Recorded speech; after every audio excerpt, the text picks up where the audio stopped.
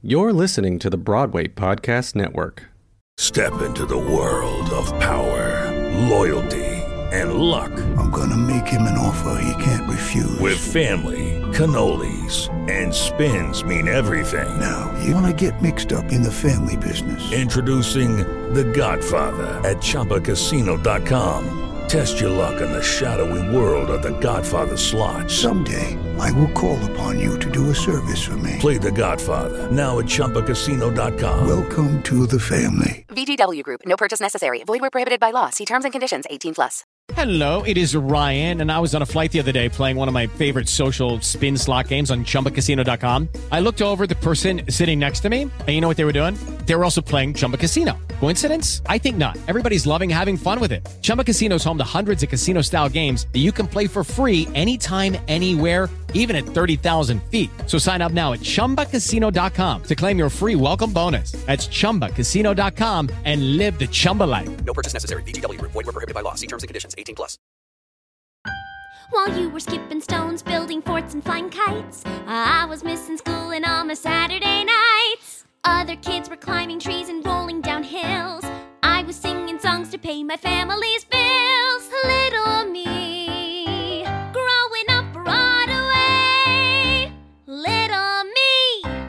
Hello, friends. It's Mark Tuminelli, and welcome back to another episode of Little Me Growing Up Broadway. My guest today is a pretty incredible growing up on Broadway story. In 1978, she made her Broadway debut in Annie, a show that she was part of for over 2 years. She returned to Broadway in the revival of Fiddler on the Roof, as well as the national tour of Fiddler. She's appeared in dozens of commercials and voiceovers and regional theater productions all over the United States. In recent years, she created Inspired Evolution and is a master life coach and business strategist. She is the Queen of New York. Everyone knows her and loves her, and a good buddy of mine. Please welcome Stacey Brass Russell. Hi, Stacey. Hi, Mark. Oh my goodness. Thank you for that lovely introduction. I'm so excited to be here with you. I mean, it's a short introduction of a very busy and very full career and doing so many different things. So I'm excited to break it all down with you. And you do have one of the best Broadway debut stories I have ever heard. So we're going to get to that in a hot second. But let's go way, way back pre-Annie. Okay. What were you doing around the house? Where were you growing up? Fill us in on that story. Okay.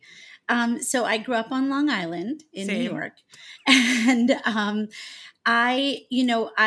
this is really funny, actually. All of my friends, when I was like 7, 8 years old, they started going to take, ballet and tap, those classes where it's like you get dropped off and it's literally a half hour of each. So like, you wear your ballet shoes. I think they call it a combo class. Yeah, the combo class. Yes. So it's like the 30-minute ballet, 30-minute tap. And I remember that somehow I caught on to the fact that that's what people were doing after school. And I wasn't. And I said to my mom, like, why don't I take dancing lessons? And so she enrolled me in the ballet and the tap. And I literally had never done anything other than, be a kid in my house. And so I started going to the local dancing school, to the ballet and tap lessons. And very shortly after we started, like maybe halfway through, when they start thinking about the recital, my dancing teacher actually, and I was 8, right? I was 7. I was 7. And she came to my mom one day when she was picking me up and she said, Stacey can really tap dance. And she's really got something. Yeah. But what's so funny is my parents were so young, they had me when they were 24. So we're talking about 31-year-olds, when I think about that. And so they're thinking, oh, that's so nice. I mean, everyone's kid must know how to do tap and ballet, right? So they were thinking, well, that's so great. Oh, thank you for letting us know. And then, the teacher said, no, she really can tap. I'd like her to do a duet in the recital, which will involve, like extra rehearsals and an extra costume and all of that. That extra costume, that's how they get you, Stacey. Exactly. And the extra rehearsals. And so, my very first year doing little dancing school, I was, I did a duet in the recital. And then that dancing teacher, that dance teacher is actually the one who told me about French Woods. And all roads lead back to French Woods. Exactly. And so she's the one who said, there's this sleepaway camp that, a performing arts sleepaway camp, and you could go and you could just sing and dance all day long. And, so I went home to my parents and I said, Miss Jones said that there's a sleepaway camp that, where you can sing and dance. And so my parents looked into it and they said, well, you could go for 3 weeks or 6 weeks or 9 weeks. And I was not, I was 9. Yeah. And I said, I'll go for 9 weeks. And what you have to know is that right before that, so Annie opened probably the year I started going to dancing school, right? Like in 77 or whatever. Annie opened on Broadway. And, the way I tell people that are not of our generation, right? People that I talk to that are younger, I have to say to them, Annie was like the Hamilton of Broadway. Exactly correct. Right? I mean, Annie opened and there is no word for like sensation. There's no word that could really describe the impact it had on all of us, right? I mean, even just every little kid, I feel like, in the world. And so Annie had opened, so I already knew about Annie. And then the next year in my dancing school, they decided to make Annie the theme of the recital. Of course. And for the first time ever, they were going to have singing in the recital. And so what they did was they had all the girls audition. So this is the first time I ever had to sing anything. And this was like to, be an orphan or Annie in the recital. And so I got an orphan. They didn't really give me a name, but clearly you were about to show them. Well, I was, because I got to do You're Never Fully Dressed Without a Smile as a solo with a huge tap number in the middle. Great. And so, at the dance recital that year, I was an orphan. I had this big solo. And that was my first year I went to French Woods. And so, I get dropped off at French Woods and it's, 1978. I was about to turn 10. So I was 9 and they dropped us off. My parents dropped me off and French Woods was like hardcore back then, where like, the first day of camp with the auditions, even if you were 9, you literally drop your duffel. The same now. Is it? You drop your duffel off and like, you go and it's the auditions. And I only knew Tomorrow and You're Never Fully Dressed Without a Smile. Like those were the songs that I knew, that I would sing. My parents didn't get me they weren't like, what's going to be in your audition book, And so I go to camp and we have the auditions, and they only did one show for the lower campus. Like the other camp, the older kids, there were like a few shows, and so you would get cast, But in the lower kids show, they did one show, and the show was Pinocchio. Okay. And so I got up on the stage for my audition, and of course I sang Tomorrow. And I'm not gonna lie, I mean, I kind of like everyone was silent. Sounds like you were pretty good, Stacey Brass Russell.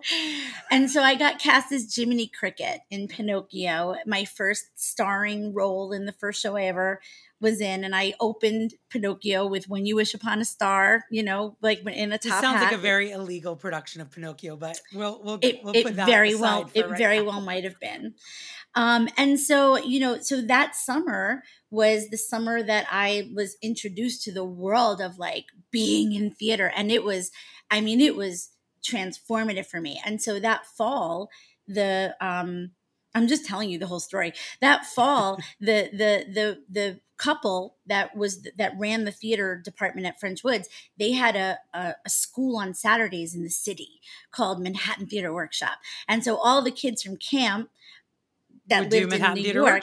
We went on Saturdays for the full day. We'd get dropped off at 10 in the morning and we'd stay till 5 at night. And we were there all day doing improv and dance and, like a whole day of stuff.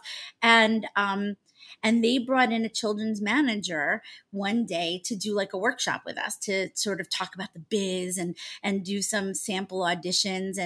And so when they were there, they asked for volunteers for who wanted to do the like mock audition. And I was Here like, comes Miss Fearless. Exactly.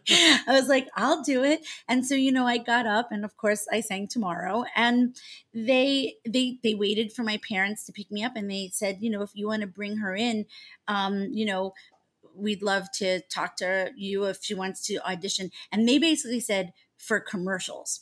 Mm-hmm. Right. And so we went in and we sat down, and they said, so how would you like to, audition for some TV commercials?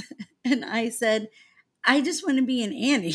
and they were like, yeah. Well, they literally were like, every little girl wants to be an Annie, but so, we can't promise that, but you could probably start getting into commercials. And I literally was like, I really just want to audition for Annie.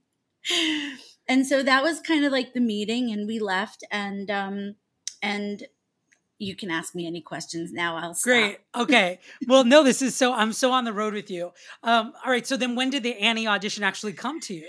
Okay. So the interesting thing is that, Annie was still pretty much original cast. I think that Shelley had already become Annie. Shelley Bruce, a past podcast guest of this podcast. Go stop right now, listen to her episode, and then come back to this one. Yes, please. She had already, I think she was Annie at that time. And this was when they decided they were going to do the first national tour. And so, we had said to the agent, let us know when there's an Annie audition. And so they called, around, this was, I had met with them early fall. So this was, around November. I mean, this was not long, not long, November, December. And they called and they said to my parents, so there's an audition for the road company for the first national tour. We can send Stacey on the audition.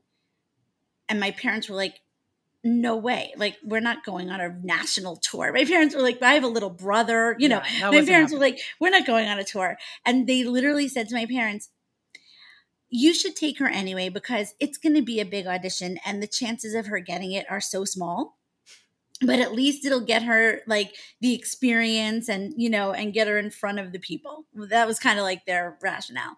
So my parents agreed to do it. And, we go to the audition, and I always tell everybody, because I was in the business for a really long time and I never had any audition besides my Annie audition that was like a chorus line. Like people go to the chorus, they see a chorus line and they think all Broadway show auditions are like on the stage of the theater, with the director in the audience. And my only experience like that was Annie. That was my only, and I auditioned for so many Broadway shows, in my life. That was the only chorus line level audition. So, we went to the audition, and there were girls, and it was an audition that you needed. It wasn't an open call. Like, you needed to be sent by a manager or an agent, but still the line was like up the block, because in order to get in the stage door to the audition, you had to be measured. So the first thing was this was on stage at Annie at the Alvin Theater. On stage at the Alvin Theater. To walk into the audition, you had to get measured. Then you walked in and you were on the stage. Like, so cool. And we were sitting on the stage, and there was the piano on the stage, the rehearsal piano, and and then everybody was in the audience. Martin, Charnin, and all the people, they were in the audience, and there were people running the audition. And so we all got, if you passed the height, we went in, we were sitting cross-legged on the stage, like sitting, on the stage. And the first audition, the first cut was Happy Birthday. And it was in the very specific key, so that you had to hit the belt the F. It was belt the F, was like, that was the first cut. So, and they just went down the line and had everybody sing it one after another, right? Yep. Happy Birthday, one after another. And that was, you either got kept for dancing or you got cut, And so then we learned a little bit of You're Never Fully Dressed Without a Smile. And then they did it just like in Chorus Line. We were like brought down to the front of the stage in groups of like 4. We were like, it was so like intense. And so we did that. And that was like a next cut. And then it was singing from the show. So then we started doing like pieces of, we did Pieces of Your Never Just Let Us Smile and Cut.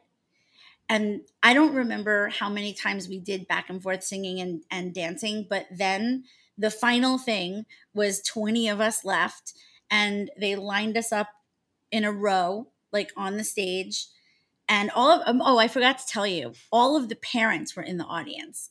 So all the parents were sitting in the audience. Just watching. And yeah, so they line us up, and this is hours. This is like hardcore, like hours of auditioning. Like, and so, they line us up, and that was Martin came up on the stage, and he stood in front of each one of us one at a time, and you had to sing your little part of Tomorrow. So it was like the first girl, saying the sun will come out tomorrow, but there'll be sun. And then the next kid sang the next line. Just thinking about. And so we did that, and that was it. They sent us home, and we didn't hear anything. And so my parents were relieved because they were freaking out in the audience when I was down to like the 20 last girls out of there was like 200 and something girls that it started with, and they were freaking out. But anyway, so they were relieved. So we left, and that was in like December. And then all of a sudden in February, my manager called and said, we got a call from Annie, and they want to see Stacy back again. And this time it's for Broadway. And they didn't say anything else. So we go to this audition. My parents bring me.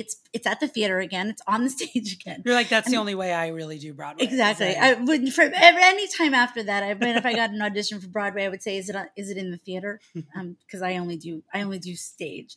So they brought me, and this time there were only 2 girls there with me. So there were just 3 of us. This was like this callback it was a callback, and it was just with 3 of us. And it was to be, an immediate take over the swing. So it was to be the understudy for all of the orphans, because I don't know who you've had on the show. You've probably had everybody, but Jen Thompson, who played Pepper, she had just gotten cast in Little Darlings, the movie. Oh my God, yeah.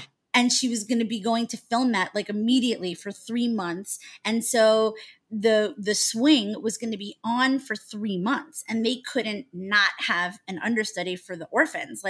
So the understudy was going to be on for so long that they needed to hire a replacement understudy to replace her. And so that's what this audition was for. And they brought me in, and we did the same kind of thing. We did sing, dance, sing, dance, sing, dance. And this time it was with the stage manager and with the dance captain at the time, Mary Jane Houdina, who I'm still in touch with. I love it. And so that was that audition. But here's the crazy part. So our parents were still in the audience, and there were just me and these 2 other girls. And after we did all this back and forth, Mary Jane, and I can't remember who our stage manager was. It might have been Patrick. But anyway, they call us over, not with our parents, just the 3 of us. And they were like, you did so amazing today. You are all so talented. We saw everything we need. And, thank you so much. And then they said, Stacy, we just need to speak to your parents before you go. And so they waited for the other 2 girls to leave. And this was just so nice, right? I mean, they waited for the other 2 girls to leave. And I remember it was a Friday at 6 o'clock. It was late. It was Friday evening. And they waited for the other girls to leave. And then they brought me and my parents to the stage manager's console, backstage. So we were standing stage left at the stage manager's console, and they turned around to me and they said, well, kid, we think you'll fill our bill. And I didn't know what that meant. We think you'll fill our bill. I remember the exact words. And my father went, what? And he picked me up and he put me on his shoulders. And then I remember my mom saying, we have to call her manager. But it was 6 o'clock on a Friday. And they said, oh, they're closed, but we already called them and told them. And, Stacy starts tomorrow. And obviously this is your dream. So it's happening. And were your parents just we'll figure it out. We're going to make it work. 100%. I was the luckiest. I was so lucky. My parents just, my parents were go with the flow. We'll figure everything out. I mean, when I literally, when they said you start tomorrow, I had never seen the show on Broadway. I had only seen the tour in Fort Lauderdale when we were visiting my grandparents. That's literally wild. I had seen the tour between those two auditions. And you had listened to the album ad nauseum. Oh my God, of course. But literally they were like, she needs to come see the show tomorrow. And so starting the next day, I had to go sit in the back of the house by the lighting booth on a stool and watch the show. And because I started rehearsal that following Tuesday. Now let's jump ahead a little bit. So you started rehearsal and you were just kind of learning all of the tracks the best you could, I'm assuming. And then let's talk about the night that you hit the stage finally. We're not talking jump forward very far. No. We're talking jump forward 1 week. 1 week. 1 week. So I start watching the show and I go to my rehearsal, which is by myself, right? It's me and Mary Jane and the stage manager. And what they had decided to do strategically was teach me Pepper. So that's who Jen played, right? So the understudy was on as Pepper for 3 months. And so what they thought was the most efficient thing to start with was teach me Pepper first, so that if she has to do another track, exactly, she could swing over and I would be Pepper. And so they start teaching me Pepper. So remember, I have rehearsal Tuesday. Mm-hmm. And then we have 2 shows on Wednesday. So I don't have rehearsal. I'm watching the show Wednesday at matinee, Wednesday night. I have rehearsal Thursday and I have rehearsal Friday. And then Saturday is 2 shows. And we didn't talk about that. Sarah Jessica Parker is Annie at this time. Yes. So I show up for the matinee and I go to my stool. And, also this was so new.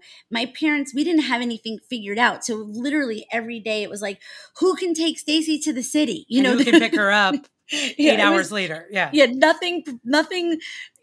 It was stressful. Like my parents left me on matinee days and the stage managers had to figure out how to get me food because we didn't have any we had nothing. And so, so I'm at the theater and so I have no one there with me. And I go to my stool and I'm sitting in the back of the theater and the other orphans, most of them, their parents were at every show because a lot of the orphans were from out of town. Mm-hmm. And their parents were just living in an apartment in New York with them while they were in the show. And their parents didn't have anything to do. So they literally watched. Yeah. They watched every show.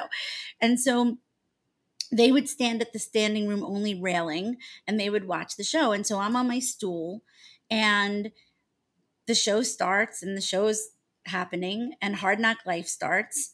And within the first minute of Hard Knock Life, Sarah goes running off the stage. Sarah Jessica Parker. Yeah, it's so obvious that Annie left. It's like Annie has left the room, right? Annie left. So she's not on stage.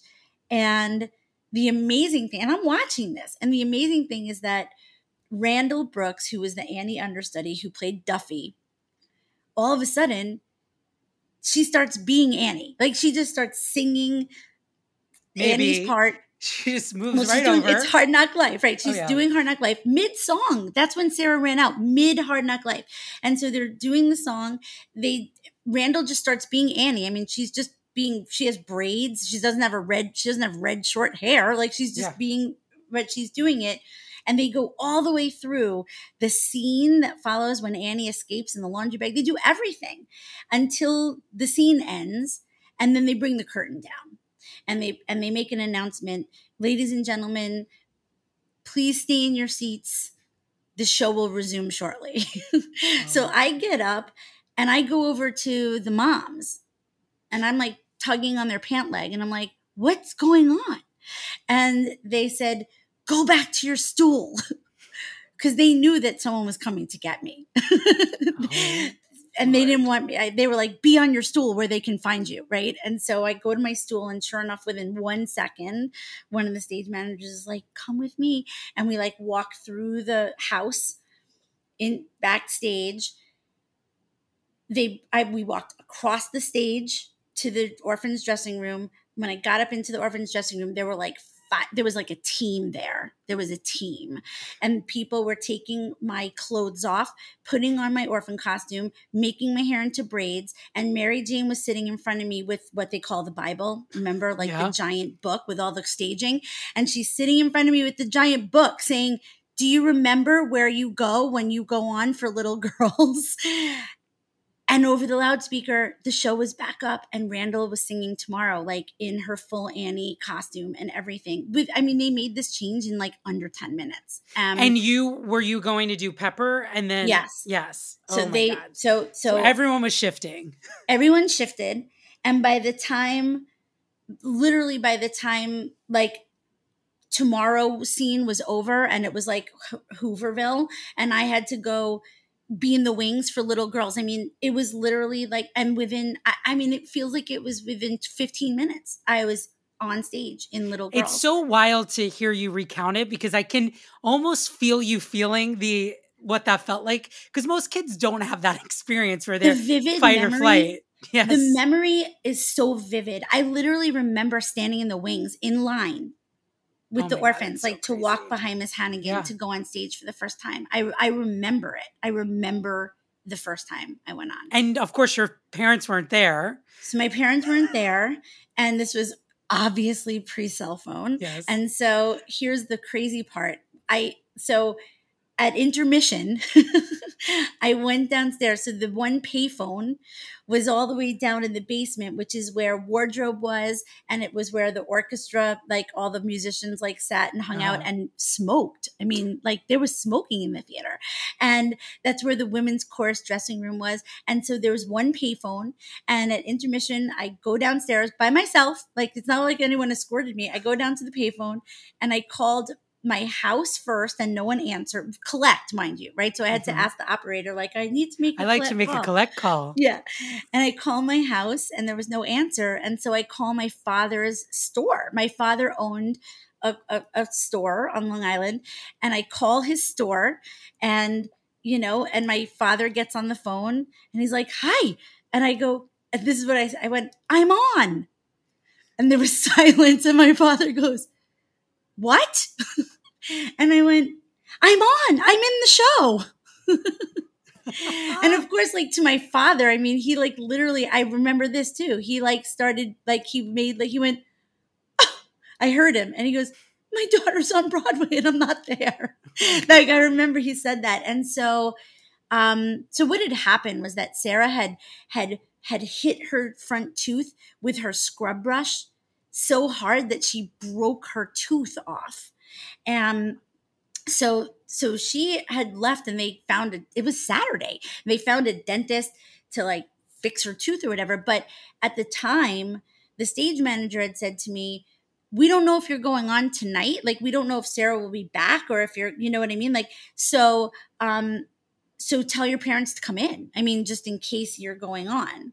And so my parents like drove into the city, to hopefully be there to see me. But Sarah, Miss Jessica Parker had gotten her tooth fixed and she was back for the night performance. And so my first time on Broadway, it was 3/4 of a show. It's such a great story.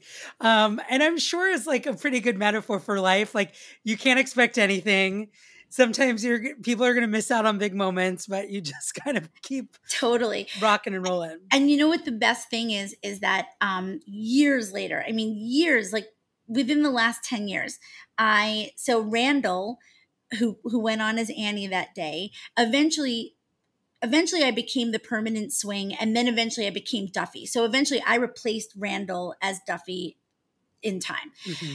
And so once we all had Facebook and all that, of course, all the orphans, because there were not many orphans on Broadway. I mean, like in the whole run of the show, being an orphan on Broadway actually is kind of like it's a really small group. Honor. It's not, it is, yeah. And so like once we all started getting back in touch with each other, like on social media and stuff, Randall lives in LA now, in California, but at one point she and Janine Babo, who was Molly for a very long time, we all know Janine, and like couldn't get her out of that show like either. Yeah, like all these people came to my apartment one day. We had a little mini reunion at my apartment, and I had just gotten published in this book about someone had reached out to me and said, we're looking for great swing stories from Broadway.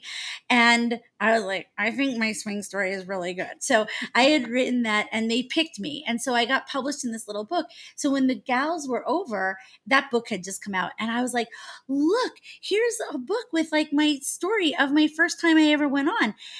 And the funny thing is that because I was 10, I always knew that Randall was part of that story, but I never had connected with Randall on like her experience of that story. Yeah. And what I found out, like when she came over, was that the reason she started being Annie in that moment was because Sarah ran off stage. And what do you do? What do you do when like you're in the middle of a musical number and someone leaves? The first thing you do is look at the conductor, right? And our conductor was Peter Howard. He was the original conductor of the show, and Randall said that when all the orphans looked over at Peter Howard, he had his baton and he didn't even miss a beat. And he pointed his baton at Randall and he mouthed, "Sing." And he literally just like told her, he commanded her, like, start singing. Oh and so when I heard that part of her story, I was like, oh my God, like our story is so awesome. It's really cool. There needs to be some sort of sitcom about kids on Broadway in the 70s. Cause I just feel like it's like a time before parents were involved in everything. And it was just these kids being 50-year-olds doing Broadway shows. Now, you stayed with the show for a long time. You were in the show for 2 years. Yeah. And you came in as a swing and then eventually replaced Duffy. And it was a big part of your life. How was the balance of like being a school person, like a normal kid on Long Island going to school, and also doing the biggest Broadway show that every kid wanted to be in? Was that like a tough thing to navigate? My situation, again, I feel like somehow we had like this blessed thing because my parents were not stage parents. They knew nothing of being stage parents. And so they were just sort of like winging it. And so, it never even occurred to them that I would like be pulled out of school and get a tutor. I mean, a lot of the kids like had tutors. Like, I think I was the only one that went to school. Even this other orphan, I'm not going to name names, but another orphan that was kind of local, she could have gone to school too, but she did not. And so when I got into the show, I was in 5th grade. My parents called my school. And I mean, look, I was in a gifted and talented class. Like I was no big deal. But I mean, it wasn't for performers. Yeah. It was just for kids that were smart kids. Smart. Yeah. And so, they basically called the school and said, well, we have news. Stacy's going to be in Annie. And let's not forget, let's tell the audience that in 1979, kids did 8 shows a week. Yeah, there was no... They don't do that anymore. Such thing as... There was no split weeks or, double casts. So, they were like, well, so she can't come to school on Wednesdays anymore. Like basically it was like, Stacy won't be able to be there on Wednesdays. And then of course, when I first started on Thursdays, we had understudy rehearsal. So, so it was kind of like, what can we do? And my school was amazing. My principal was amazing. They were like, we'll work it out. Like she, and also my parents said, and she's going to be going to bed at like 11:30 p.m., because I wasn't getting home from the city until like 11:30 actually. Yeah. And they were like, so she probably can't be there, at like first 8:30 or whatever. And so they were like, we'll work it out. And so when I was in elementary school, I just went to school when I woke up. Like I woke up and then I would saunter in, and they basically were like, as long as she does all of her work and keeps up her grades, we'll do whatever. Okay, round 2. Name something that's not boring. A laundry? Ooh, a book club. Computer solitaire, huh? Ah, sorry, we were looking for Chumba Casino. That's right. ChumbaCasino.com has over 100 casino-style games. Join today and play for free for your chance to redeem some serious prizes. ChumbaCasino.com. No purchase necessary. Void where prohibited by law. 18+. Terms and conditions apply. See website for details. With the Lucky Land Slots, you can get lucky just about anywhere. This is your captain speaking. We've got clear runway and the weather's fine, but we're just going to circle up here a while and get lucky. No, nothing like that. It's just these cash prizes add up quick. So I suggest you sit back, keep your tray table upright, and start getting lucky. Play for free at LuckyLandSlots.com. Are you feeling lucky? No purchase necessary. Void where prohibited by law. 18+ terms and conditions apply. See website for details. All right, well, they took care of you, but how were the kids with you? Were they like horrible Long Island kids? Or were they a mix of both? Half and half. Yeah. So when I first got in the show, when I was in elementary school with the kids that I had gone to elementary school with since first grade, when I first got in the show, they were like, oh my God, like so it cool. was so awesome. And I used to bring them with me. Like I used to bring, like, I'd be like, pick a kid and be like, they'd come in with me in the car. Wow. And then they'd get to have a standing room ticket. And so they loved it. They, that was awesome. And my 5th and 6th grade were fantastic. Then junior high, everyone's biggest nightmare. 7th grade. So, that's when your schools merge, so like all of a sudden. So all the 3 elementary schools all go to the one junior high or whatever. And so the cool girls from the other school, they decided that being an Annie was actually not cool.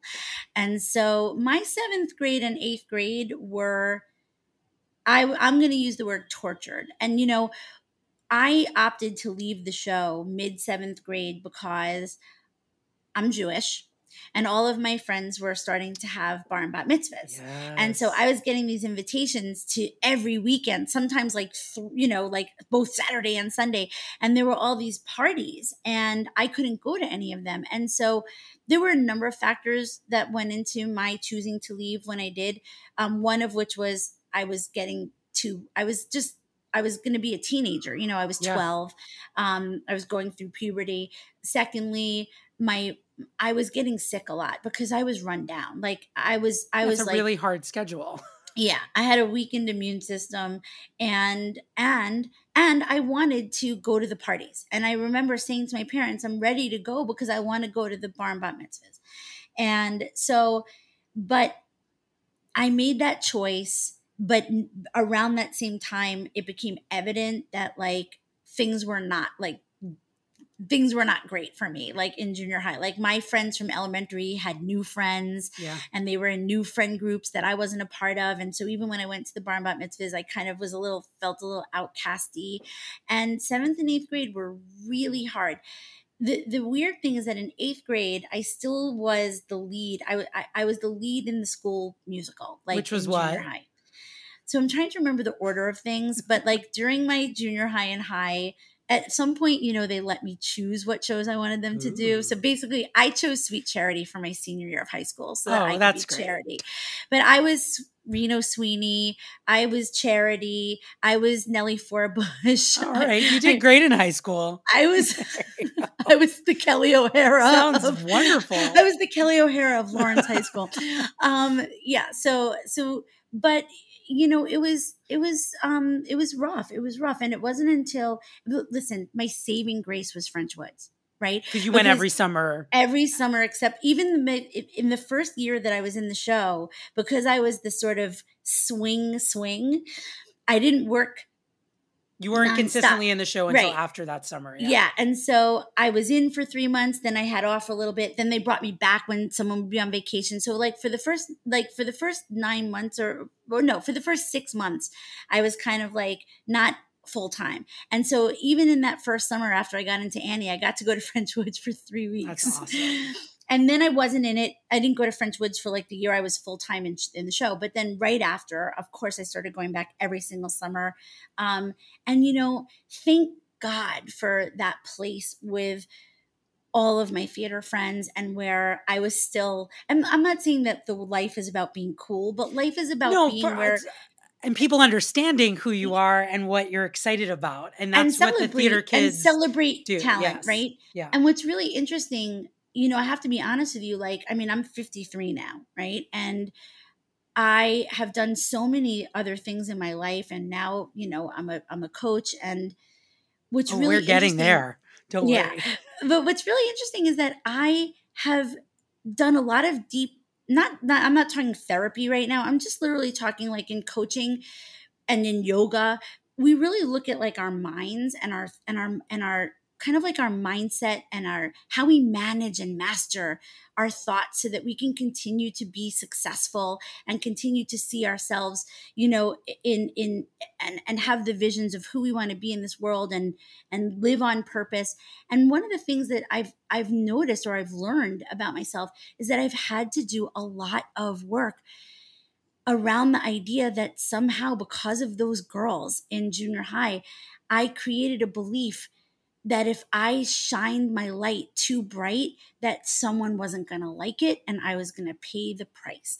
And I think that like in some ways in my growing up and my adult life, I can look back and see some ways that I didn't shine my absolute brightest, or that I didn't do certain things. And I don't even think I think it was subconscious. I don't think it was conscious. But when I'm doing the work now as an adult, I'm able to notice, why am I having this thought that I can't do this big thing I want to do? And then when I really do the work, it goes back to this moment when the first time it ever happened to me, that being really talented or being really shiny or successful, or being special or successful made someone else not like it. Well, it's a wild thing to put a young person through, to have that kind of level of success, to be in the Hamilton of, you know, and whatever that means. But to just try to be a normal kid while you have a job is a really hard thing. And a lot of kids are jealous. And I've talked to child after child who have very similar experiences. So you're not alone. But what an incredible legacy to be a part of, because here we are many, many years later talking about this very special show and you being part of this very small group of women who got to do it on Broadway. And no one could take that away. It's a really special feather in a cap that I would have loved to have done for just even one night. Listen, I agree. I feel like what an amazing part of my life, you know? I mean, I've always felt that way. I know that like there was, you know, a movie that was made like 20 years ago or whatever, 2 decades ago, that, you know, you had mean a lot the of 82 people. movie starring one Aileen Quinn? No, not the movie of Annie, about? but like there was like one of the girls that was the involved Day with After Tomorrow, whatever that he movie did like is. a documentary. Yeah. Yes, Gil And Cates' in that, movie. Yeah. there were like a lot of negative like kind of reflections on like on having been in the show or like their experience being on tour and stuff like that. And a lot of the Broadway gals, we've talked about how like that wasn't our experience, you know, like, and so I do know that we really had this very, very, very special, you know, this very special thing that it's like a little sisterhood that, you know, and it really does have to do with like having been in the Broadway company. I think it makes a difference. Yeah. And you know, I mean, famous people used to come to the show and want to come backstage and meet us. Yeah. You know? So yeah, it was really, really special. Sort of when you have this moment as a kid that has a big spotlight around it, everything else in your life is going to be compared to it in some way. And obviously you were back on Broadway and Fiddler as an adult and in the national tour, and you've had a lot of career successes. Do you feel like, and we're going to talk about them in a minute, but do you feel like you hold things up to this moment of your youth that feels very special? Okay, I'm going to tell you something that I say all the time as a coach, okay? Because it's how I've lived my life, you know, after Annie, after other great successes. Just like everyone else, I've also had a lot of, my father died when I was 19, when he was really young.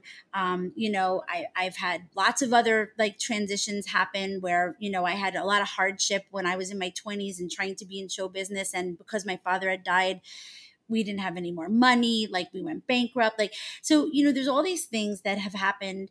And I have consistently always been someone who has said yes to opportunities, even if I didn't know how I was going to do it.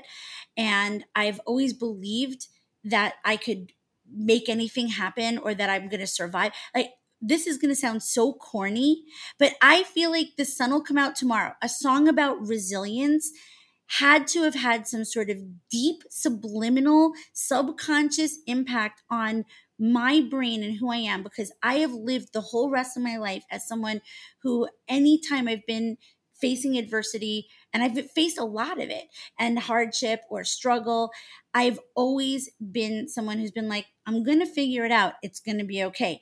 I know how to make things. I know how to do things. I'm talented. I'm smart.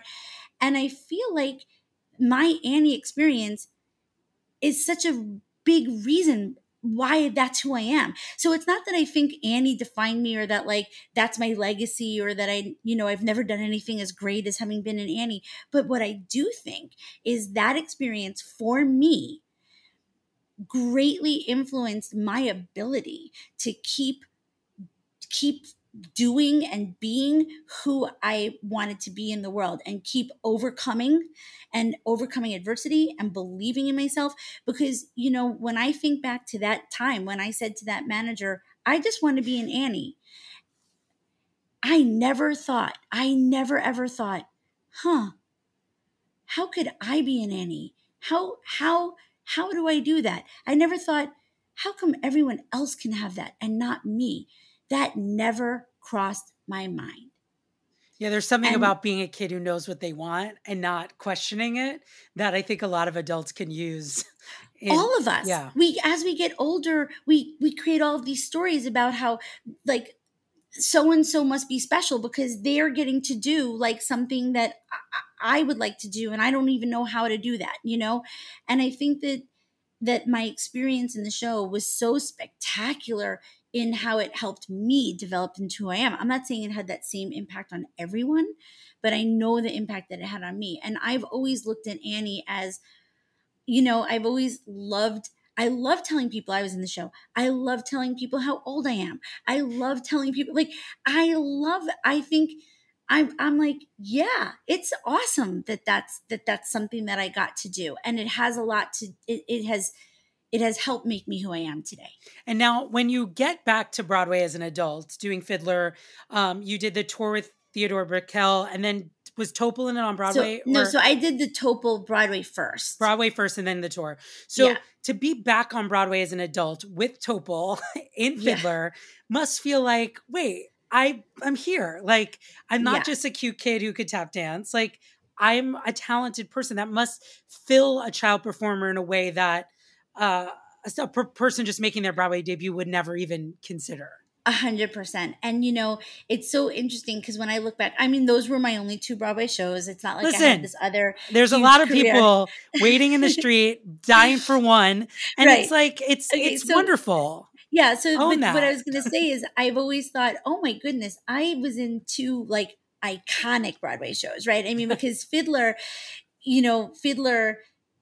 that has its own other story, which is that, when the Topol production that I was in was the last, like one of the last Fiddler productions that Jerome Robbins didn't direct us, but he it was one of the, it was one of the last ones that was still where they were like, it must be the original Jerome Robbins staging and choreography. We had a rehearsal with Jerome Robbins. Ruth Mitchell, who was Jerome Robbins' stage manager of the original Fiddler, was our director. And like, that show was meant to be a perfect replication of the original, of really keeping all the original. And it was like a huge hit. That commercial used to be on every. It was a huge 5 hit. seconds. Well, I mean, Topol did the movie before Broadway, right? So he was already this like famous, people already associated him as like this famous Fiddler person, and so that show also had an incredible, like being in it felt really special. It felt like a big deal to be in it. And yes, I absolutely felt that I was not, like some kid that got to be an Annie by fluke and then, and then could never be in anything ever again. I mean, that was never even a thought for me. I never thought I was going to do anything else. I went to NYU pretty much because I was like, oh, parents, pay for the most expensive college so that I can stay in New York City. Right. Mm-hmm. I mean, for me, it was like it wasn't even an option that I would go to college somewhere other than New York because I would not interrupt my career. Because even though after Annie, I took a little bit of a break from like, going on a lot of auditions and stuff. But as soon as I was old enough, like when I was 15, 16, and I had all these friends from camp that lived in the city, my parents let me go into Manhattan by myself. So I was going to Hines and Hatchet.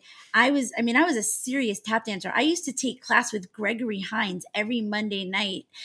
Maurice was our teacher, and we used to go take professional tap every Monday with all the Broadway show dancers. Me and my friend Julie, we were 16, like two 16-year-old white girls, and we would go to this professional tap class that Maurice was teaching. And I used to come into the city on the Long Island Railroad on Mondays after school and go to Hines and Hatchet and dance for 3 hours. And, so not being in the business was never even crossed my mind. I love it. Now, obviously you have the success, you're working, you're doing voiceovers, you're doing commercials, you're back on Broadway and Fiddler. At what point were you like, I want to focus on other things? Because you've created quite a world for yourself. I have. And it's super impressive. Thank you. It's obviously something called to you to say, I have more to offer, or I can help a lot of people. So tell me a little bit about that transition. Yeah. So, I was making, I worked a lot. I worked at the Public. I did lots of great shows. I was at the Old Globe. I really got to work a lot. You were doing the thing. Yeah. But one of the things that I was really lucky about was that there was one day that I remember one day I booked 2 commercials in one day. Like my agent called me and then 2 hours later. Money in the bank. Yeah. My agent was like, oh, you booked that one too. And, so I went through this period where I was really lucky because when I wasn't working in a show, I had commercial and voiceover as another income source. And so that was wonderful. I was like, okay, like I might not be in a play all the time, but I book commercials and voiceovers, and so I'll be totally honest with you. We had the Screen Actors Guild strike that, and none of us could do commercials and voiceovers. And that was in, what year was it? 90, was it 99? It was so we had the Screen Actors Guild strike and commercial and voiceover stop. And I had, of course, because the universe just, everything is in divine timing. I had just said to my agent, I don't want to go out of town, because what was happening was I was booking all these like really good regional theaters, but I was away so much. So I was missing all the Broadway auditions. Mm-hmm. And I was like, literally I was like, I'm a Broadway person. So if I'm not here to audition for Broadway, how am I going to be in my next Broadway show? So I need to not do all of these out of town. I just want to stay put and I want to audition for only big stuff. Okay. So meanwhile, I feel like I can afford to do that because when I'm in New York, I book commercials and voiceovers, right? So cut to, I'm here. Strike. It's harder to book a Broadway show than it is in a regional theater. Let's just be real. And so here I am, and now there's no voiceovers and commercials. So what do I have to do? I have to start like having money jobs, and I'm catering, and I'm I'm doing all these things to make money, and I'm miserable. And I start practicing yoga. When I was at the Old Globe, I started doing yoga, and I come back to New York and I'm like all into yoga. And now it's the strike and blah, blah, blah, blah, blah. I decide, I bet you I would be an amazing yoga teacher. So I was like, I could teach yoga. I would love it. And I could make money teaching yoga instead of waiting tables. And so that was like how my first like shift was. I became a yoga teacher, not thinking that I was going to like leave the business, but I became a yoga teacher. And, I alluded a little bit to like that my 20s were like a little rocky with like finances and whatever. And I had a lot of debt. I was responsible for the debt that my parents took out on my student loan from NYU, and no one paid it off for me. I had all this stuff going on. And I thought, I'm going to teach yoga. I'm going to make money until I get my next show. And I start teaching yoga, and like I was like an overnight sensation. Like, look, it's true. Sense. People listening, like everybody who teaches yoga knows you.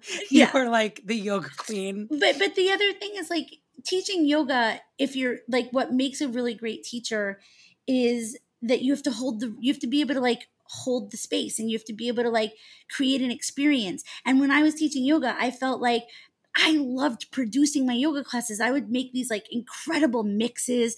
And, my favorite thing was like adjusting the lighting and having it start to get dim as we were ending class.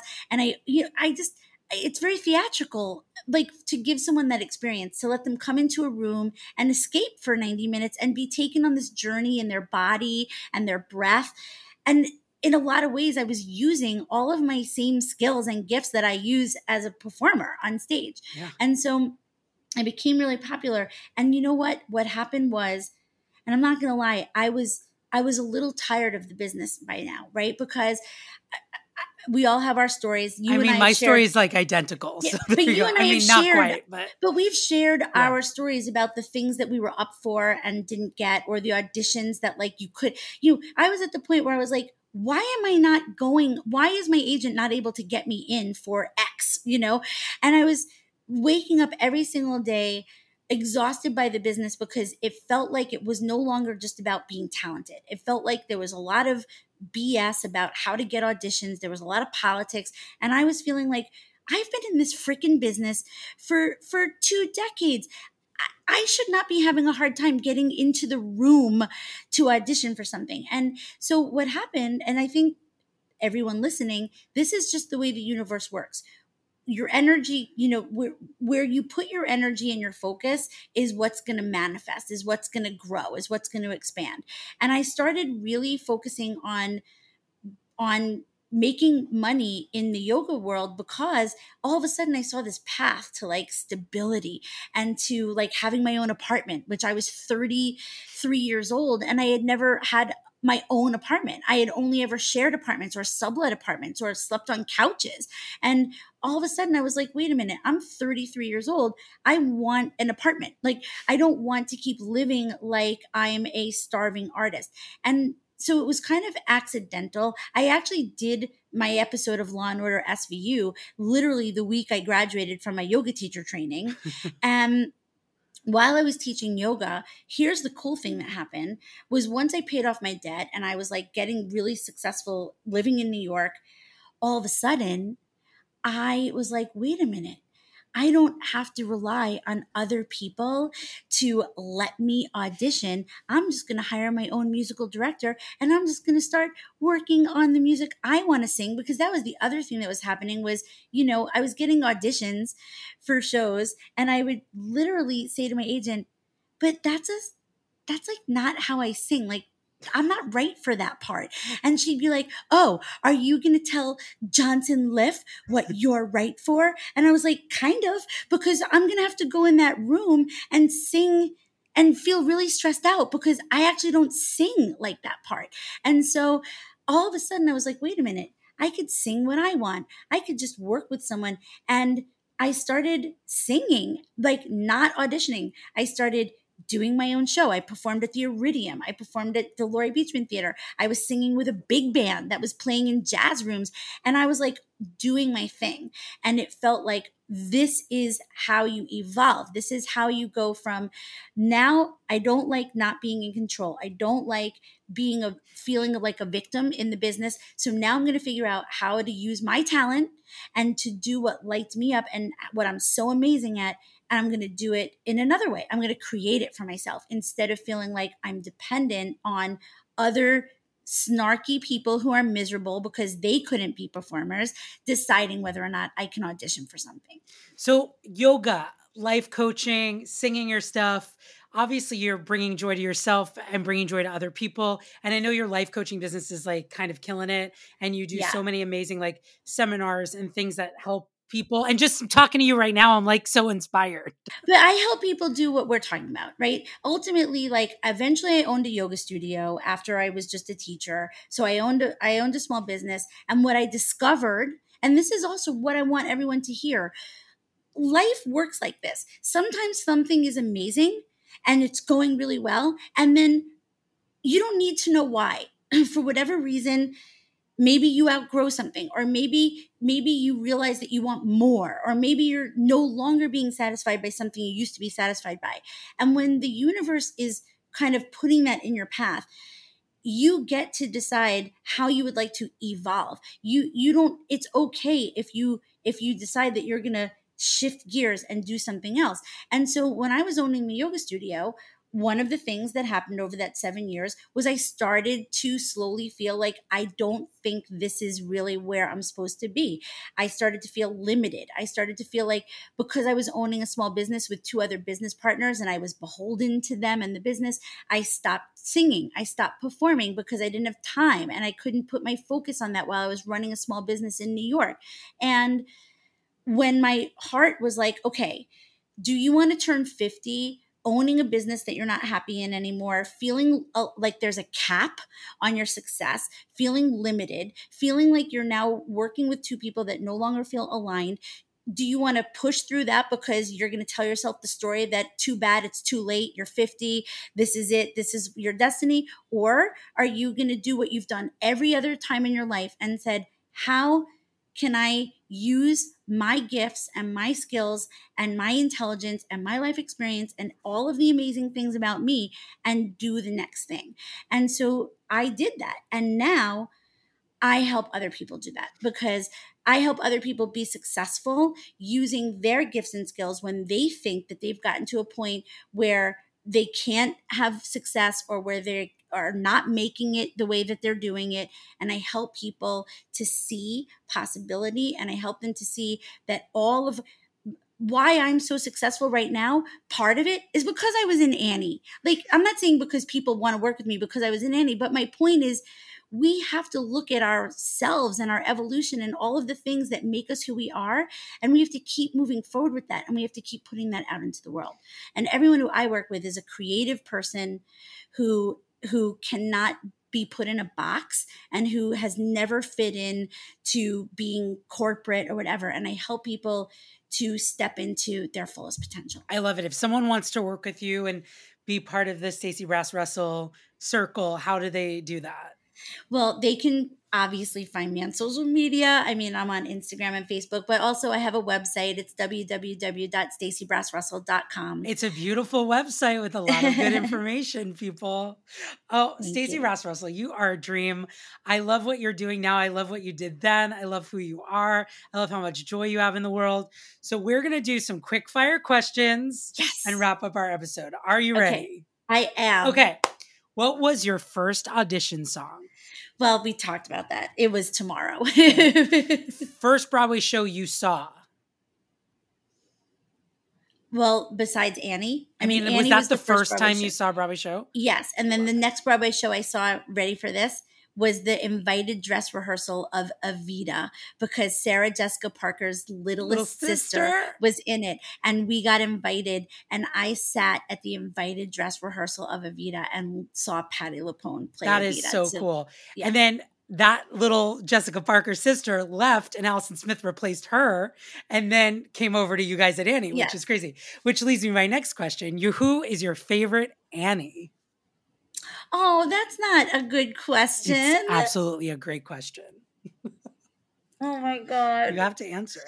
Listen. Who's your favorite Annie? Okay, I'm going to tell you that, of course, it's Sarah because she was my Annie when I came into the show. I mean, I have a really close bond with Allison Smith, but Sarah, I used to sleep at Sarah's house. Like, Sarah was my Annie. And I have to tell you that, like, look, Andrea, when Andrea sang Tomorrow at Martin's funeral, I was like, how is this woman, how does this voice still sound like that? But I have to tell you, I loved Sarah's voice. It was so different than Andrea's, and I loved Sarah's voice. So I'm going to go Allison Sarah Smith because said the same thing. That it's Sarah Jessica. It's fine. Okay. Yeah. What is your go-to album for a car trip? Does it have to be Broadway? No. Oh, it's 99% never Broadway. Okay, it's my sign of the times. My husband and I are like massive Prince fans, so it's sign of the times. Who do you talk to most from your Annie days? I would say you know, it's funny. I've been talking a lot more to Danielle Brisbois. Like she and I talk a lot, but from my Annie days, I think it's like equal with like Karen Schleifer and Randall Brooks, and you know, like those are and and Jen Thompson and I in our adult life, we got cast in a play together. And we showed up to our first day of rehearsal and we were in a show together. And then she married one of the guys that was in that show with us. Oh my God. So, yeah. Well, you're going to love this next question. What musical would you like to do with Patti LuPone? We always have a Patti LuPone question on this podcast. Oh, you do? Oh my goodness. What show would I like to do with Patti LuPone?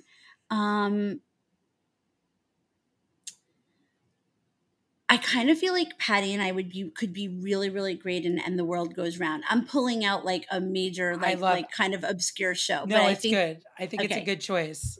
Have you ever left a show at intermission? Yes. Okay, you don't have to tell us what it is.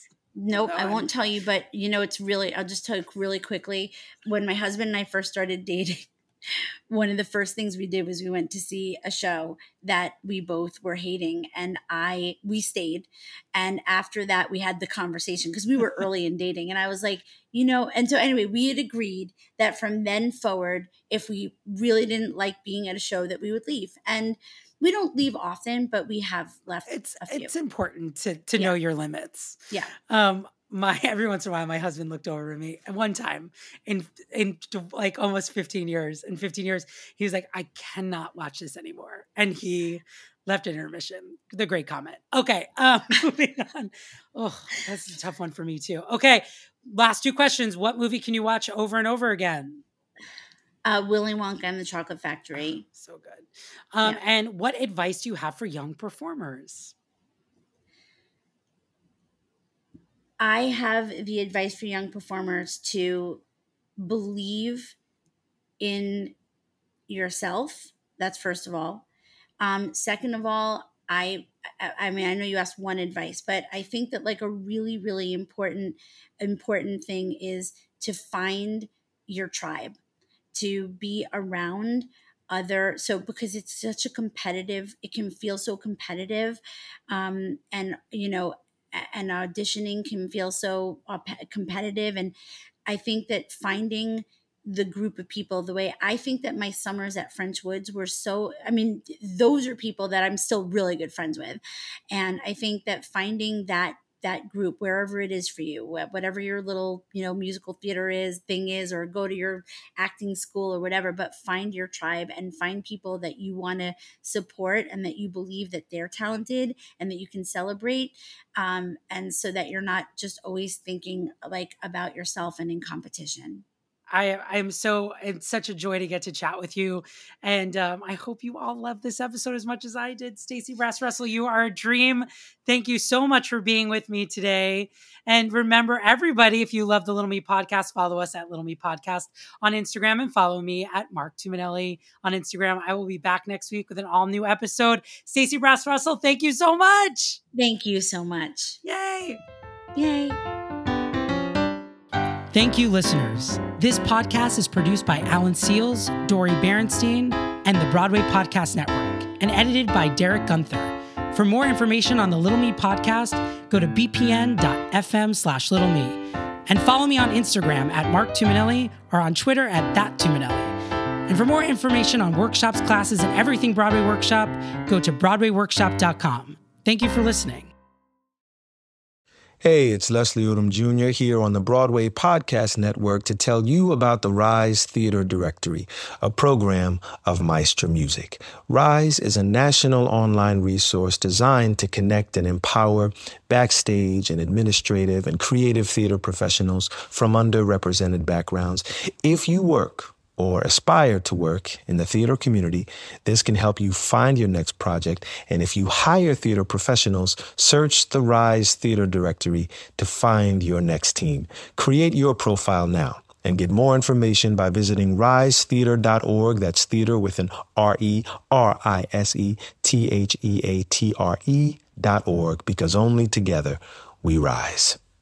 Hi, y'all. This is Kristen Chenoweth. Hi, I'm Gloria Estefan. This is Sarah Bareilles. Hi, I'm Patti LuPone. This is Lin-Manuel Miranda. You're listening to the Broadway Podcast Network.